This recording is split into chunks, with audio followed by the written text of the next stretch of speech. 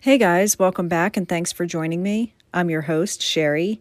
Happy New Year. This is my first case of 2021. I'm wishing you all a much better year than the previous one that we had. I want to dedicate this episode to my cousin Tom. Tom has always had a passion for law and the progression of technology. He's like a jack of all trades. So many times I thought to myself while writing this, I bet Tom could somehow solve this case with all the knowledge of different areas he has. So cheers, brother. I love you. This is episode 25, The Disappearance of Ray Gricar. This story takes place in 2005. This was the year of Hurricane Katrina hitting New Orleans, Louisiana. Pope John Paul II died. Disneyland celebrated its 50th birthday. The highest-selling game console was the Xbox 360.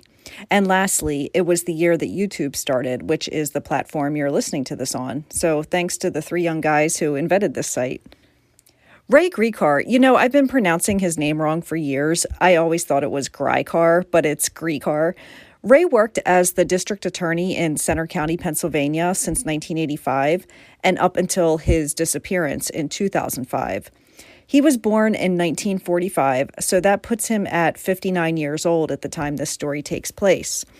Ray was born in Cleveland, Ohio. He received his Juris Doctorate degree from Case Western University School of Law. He started out as a prosecutor in a different town than where he would ultimately hold the rest of his career. He moved to State College, Pennsylvania in 1980, where he was assistant district attorney. Then he was elected as district attorney in 1985. He was reelected 4 times before announcing he wouldn't be running for reelection in the upcoming 2005 campaign. One thing I found crazy was that each time the election came around, Ray could spend less than $1,000 for his campaign. People just liked him as the district attorney, and he just kept getting reelected. Ray was described by his colleagues as a very hardworking, dedicated lawyer. He was passionate and on fire in the courtroom. He was this nice, friendly guy, but when he's doing his job and he needs to be a dickhead in the courtroom defending the state, he's doing it well. Ray married a woman named Barbara in 1969. They adopted a daughter named Laura in 1978. Ray and Barbara divorced in 1991. Ray married another woman in 1996 and divorced her in 2001. So at this point, he's got 2 marriages behind him, and he's paying alimony to both women. He's not interested in getting married again. He does have a girlfriend named Patty, though. I'm going to bring her up quite a bit as the story progresses. In 2003, Ray moves into his girlfriend Patty's house. Patty is an employee of the district attorney's office, so she was a coworker of his. I'm not sure exactly what she did there. He may have even been her boss. This was about 2 years before his disappearance. Ray was known to be a ladies' man. He had a lot of flings in the times he wasn't married. He was known to be very flirty with waitresses and just loved pretty women. But now he seems to be settled down with Patty. Ray seems to be happy. He has no mental health issues, no depression, no substance abuse issues. He was in good spirits since he would be retiring soon. He and Patty get along pretty well. He was making plenty of money being the district attorney at $129,000 per year. Now, when he moved in with Patty, he actually paid off the rest of her mortgage, so it wasn't like he was living there for free. Ray had very little assets. He paid cash for his new car. He didn't own any houses anymore. He had a good relationship with his daughter Laura, who's an adult and in her 20s now. There's no real indication that anything was going to go wrong, but soon their lives would turn upside down. On April 15th, 2005, Ray decides he's going to call out of work. He never does this, but just wanted to take what I like to call a mental health day. These are so important, and I hope you all take them periodically. He wants to go for a long drive in his new Mini Cooper and sightsee and visit an antique shop. Just spend the day with himself, and there's absolutely nothing wrong with doing that, by the way. Ray calls Patty around 11:30 a.m. and said he's going to head out for this drive. He'll be back in time for dinner. I hope you're having a good day, etc. They said I love you to each other and hung up. Patty comes home from work and starts dinner. Ray hasn't shown up, and a couple hours pass and she's really beginning to worry. She's blowing up his cell phone with calls and texts. "Where are you, Ray?" She's thinking he must have had an accident or ran into a friend, even though running into a friend wouldn't explain why he's not answering calls and texts. At 11:30 p.m. that night, she finally phones police and reports Ray missing. She explains who he is. Well, being that he's this well-known district attorney, of course this is going to be a top priority case. A search and a be on the lookout is issued. At 5 o'clock the next day, Ray's car is found. It's about 50 miles from his house. He's parked across from this antique shopping area in Lewisburg, Pennsylvania. The detectives get into his car and start processing it. His water bottle and cell phone were still in there. His wallet and keys were not. And the doors were locked, so they had to use equipment to open it. The detectives noted there was a very strong cigarette smell in the vehicle. There was also ashes on the passenger floorboard. The thing is that Ray didn't smoke. He also hated the smell of cigarettes and didn't like to be around smoke. He damn sure wasn't going to let someone smoke in the passenger seat of his brand new car. There wasn't anything in this car that showed foul play, no blood or weapons. It was like he just got out of it and never came back. His car was within walking distance to the Susquehanna River. The detectives go back to Ray's house and they're questioning Patty about what Ray might have had on him when he left. She says, "Well, there is this one thing of his that I can't find, and that's his laptop." Now, the laptop was his court-issued laptop, so it was his business computer for work purposes only. Ray took that with him when he left. It could have been so he could check in on work emails during the day. In 2005, there wasn't any real apps on your cell phone that you could check emails. There might have been on models like a BlackBerry, but maybe he didn't want his sensitive work emails associated with his cell phone in case it was lost. I just imagine checking emails on a cell phone in 2005 would have been difficult. One of the shop owners across the street from Ray's car said she spotted someone who looked a lot like Ray yesterday by his car, and he was with a very attractive woman who had short brown hair. Now, Ray did have a longtime friend named Barbara who had short brown hair, and she was a smoker. Barbara is a news reporter for a local television station. So they find this woman, and she wasn't anywhere near there that day. She was off on an assignment covering a story, so she's got a solid alibi. The store employee also was not 100% certain that the person she saw was Ray. She just happened to see a man who looked similar outside with a woman. Well, the detectives keep this info private from Ray's family. They don't want to fire up rumors that Ray was having an affair and so on, so that's why he's missing. Again, the shop owner wasn't even certain it was him in the first place. They don't want the public to just think he ran off with some other woman, so there's no need to keep searching for him. This info wasn't made public until 13 months later. No one has ever come forward claiming that they were the mystery woman. There's no sign of a struggle or anything in the car that's helpful, nothing in his cell phone that would give clues to his whereabouts or that he was meeting someone.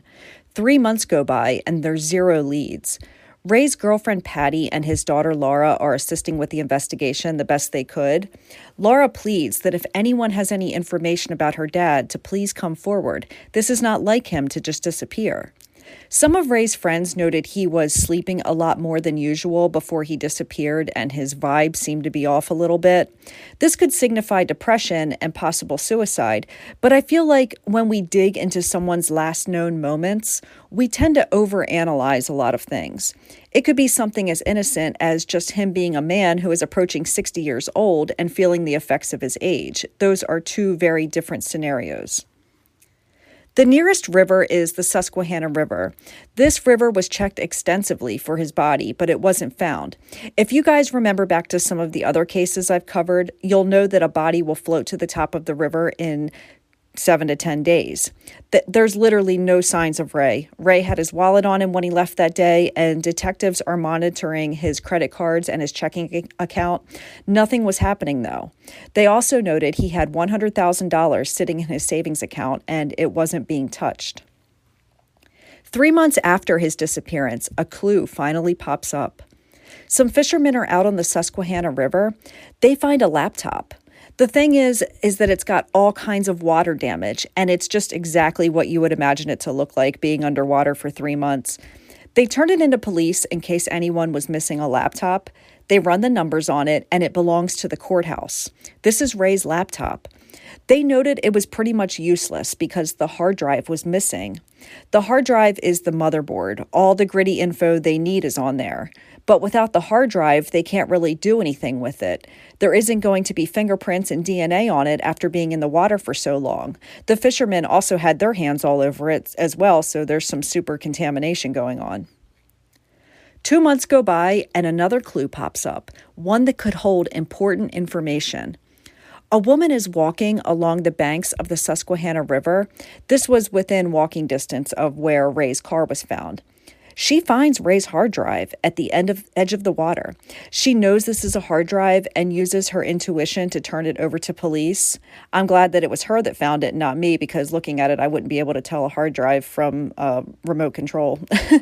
She's thinking it could have had something bad on it, and it wouldn't hurt to turn it in.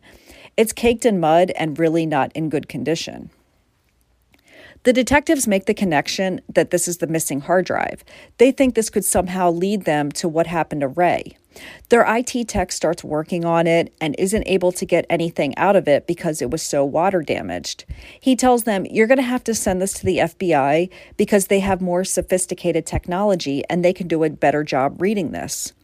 The FBI tech team gives it a try, and they aren't able to figure it out either. So there's just one more team that just might be able to retrieve whatever is on this hard drive. They send it to the folks at NASA. The team that would be dissecting it contains a member who was known for his work in the Challenger space shuttle disaster. He helped to get info from the black box that showed what caused the explosion. So this guy's a for real badass. But NASA isn't able to help in the end due to how damaged this hard drive was. The hard drive is sent back to the station where it remains in storage to this day. Ray has a nephew named Tony, and Tony is going to be the family spokesperson. He relays info back and forth to the media. Patty and Laura aren't emotionally able to handle it. Tony's nephew makes it clear that there have been over 300 sightings of Ray and none were ever him. One woman even frantically called police because she thought she spotted him in the audience of the Oprah Winfrey show. The tapes are handed over and it's not him sitting in the audience. A biker who was a part of the Hells Angels gang comes out and said Ray had his kneecaps busted and his throat slit and he was buried. He won't reveal any more details unless he is given 100% immunity, which is pretty unreachable, so that doesn't go anywhere. The reason they said he was attacked was for Ray putting away one of the gang members. Tony Gricar says there have been so many leads and pretty much every theory you can come up with or imagine, none have ever led to finding Ray. I also think it's important to mention that Laura and Patty have both been questioned a lot. They also both took polygraphs and passed with flying colors. The detectives ruled his family out pretty early on. Now, one thing I've been dying to get to is this next part, because it could be a huge role in this case, or it could be completely insignificant. I'm going to go off the story a little bit, but I'll come back to Ray soon. It's just really important that I bring this up. Do you guys remember back to 2011 when those shocking events that took place at Penn State happened? If you don't remember, I'll give you the backstory, but I want to give you a trigger warning that it involves child sex abuse in case you want to skip ahead. There was a man named Jerry Sandusky. He was an assistant football coach for Penn State. He worked right alongside of head coach Joe Paterno, who was very well known. I don't give a rat's ass about college football, but I know who Joe Paterno is. Jerry Sandusky was convicted of rape and child sex abuse. This man had been sexually abusing young boys for 15 years. He had even started a foundation for at-risk youth. This whole situation is all kinds of horrible. He literally sexually abused boys thousands of times. He even had some of the kids in his home where his wife and adopted children lived. The way he was caught was one of the other assistant coaches, who was this young, newer guy named Mike McCrary. Mike walked into the locker room shower area and saw, major warning here, Jerry having sex with a 10-year-old boy. He ran out and he's kind of lost. He's trying to process what he just saw. Now, he doesn't go to police right away. He instead goes to head coach Joe Paterno and explains what he just saw. Joe is a little skeptical. He's not able to immediately accept that this man who he's worked alongside of for decades was capable of doing something like this. Joe tells him, well, I'm sorry you had to see that. You probably need to tell some other people about what you saw. So the assistant coach goes to police. Joe Paterno was fired from Penn State and major riots happened. All these students were like flipping out because Joe Paterno was so beloved and he had, made this team win all these games all over decades. And now they fire him because they felt like Joe knew about what was going on before. There was a lot of rumors going around that he had heard about it and he never reported it to police. Joe Paterno died not long after all this went down, like within months. His health was deteriorating and he was suffering from cancer. Later on, the statue of Joe Paterno was taken down from Penn State because, again, folks believed he knew that these acts were going on and he just kind of dismissed them. Jerry Sandusky faced a maximum of 448 years in prison. He was sentenced to 60 years. He will be eligible in 30 years, which he will be 98 years old. This story, because it was so gruesome, really shook the nation. Now you can't even hear the words Penn State without remembering Jerry Sandusky and his crimes. Decades of being this wholesome, very winning Penn State football team were erased because of this happening. So the reason I told you the story about Jerry Sandusky is because back in 1998, there were allegations that Jerry was sexually abusing children. This was 13 years before he was finally caught. Someone tipped off police back in 98 that Jerry raped dozens of young boys. Ray Gricar ties into this because Ray was the district attorney who decided not to pursue charges against him. I don't know the reason for this. It could be that he didn't feel there was enough evidence, or maybe he was afraid of what it could do to Penn State's legacy. He could have been paid off by Joe Paterno, so there wouldn't be this huge scandal. I'm reaching really far with that one, but it has been brought up a bunch of times.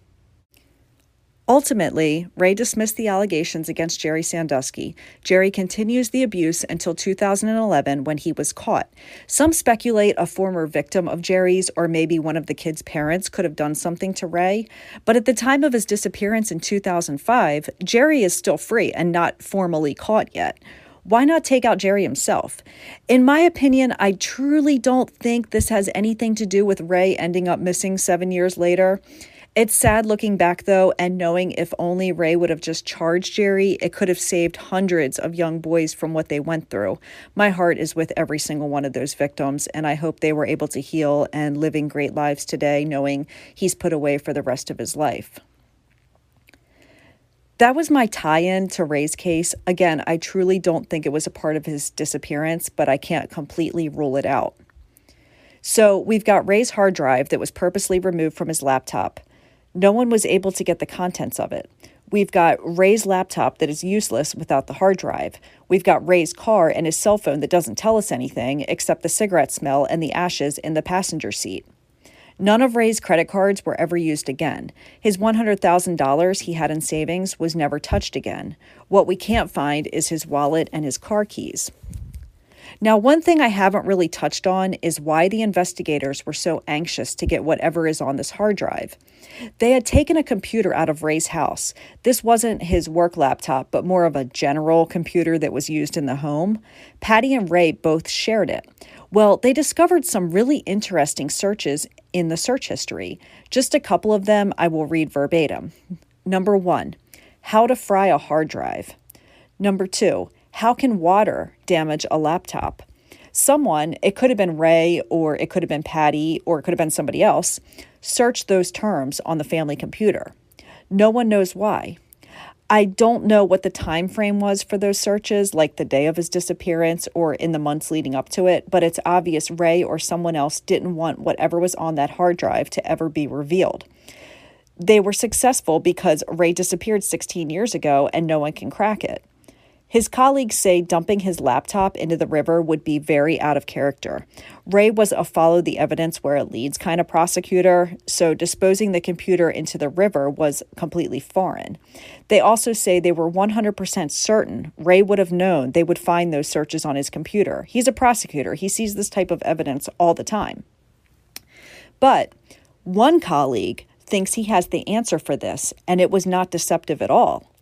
He told investigators that Ray had been asking around about hard drive erasing software as he prepared for his upcoming retirement because he wanted to clean his computer of sensitive court-related files before handing it back to the county. I read an article, and it's shocking how unconventional this case has been, one of the most unconventional I've ever seen.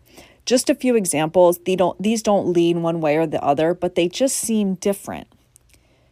First, it was this very small police department who led the investigation. The chief's office is like a closet. I'm not knocking a police department for their lack of amenities or anything like that, but there's literally a small room with a desk and boxes of stuff sitting around with Ray's files in them. The day Jerry Sandusky was brought in for his first hearing on the sex abuse charges, you guys, I remember watching this on the television as it was happening. The lead investigator of Ray's case was sitting on the roof of the courthouse with a sniper rifle in case anything popped off. The other investigator worked the metal detector at the court doors. The former district attorney who replaced Ray, he was a very prominent figure in Ray's case. Well, he no longer practices and instead works at the Home Depot. Again, these aren't necessarily bad things. They're just different. I'm going to go over 3 theories about Ray's disappearance that I've thought a lot about, and if you have any of your own, please leave them in the comments below because I'd love to hear them. The first one is the suicide theory. Many speculate Ray committed suicide. He jumped into the Susquehanna River. 9 years prior to Ray's disappearance, his older brother committed suicide. He jumped off a bridge, and Ray was pretty shook up about it, obviously, but some think Ray might have done the exact same thing. Ray didn't have any history of suicide attempts or any obvious depression. Also, Ray was this successful lawyer who was looking forward to his upcoming retirement. He doesn't really fit the profile of someone who wants to end their life.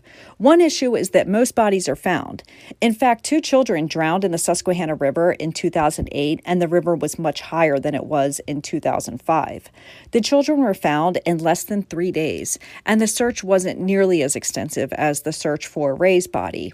Ironically, I drive over the Susquehanna River twice a day when commuting to work. Obviously quite a distance from where Ray disappeared. It's about 3 hours away. Bodies are always found when they go into the water.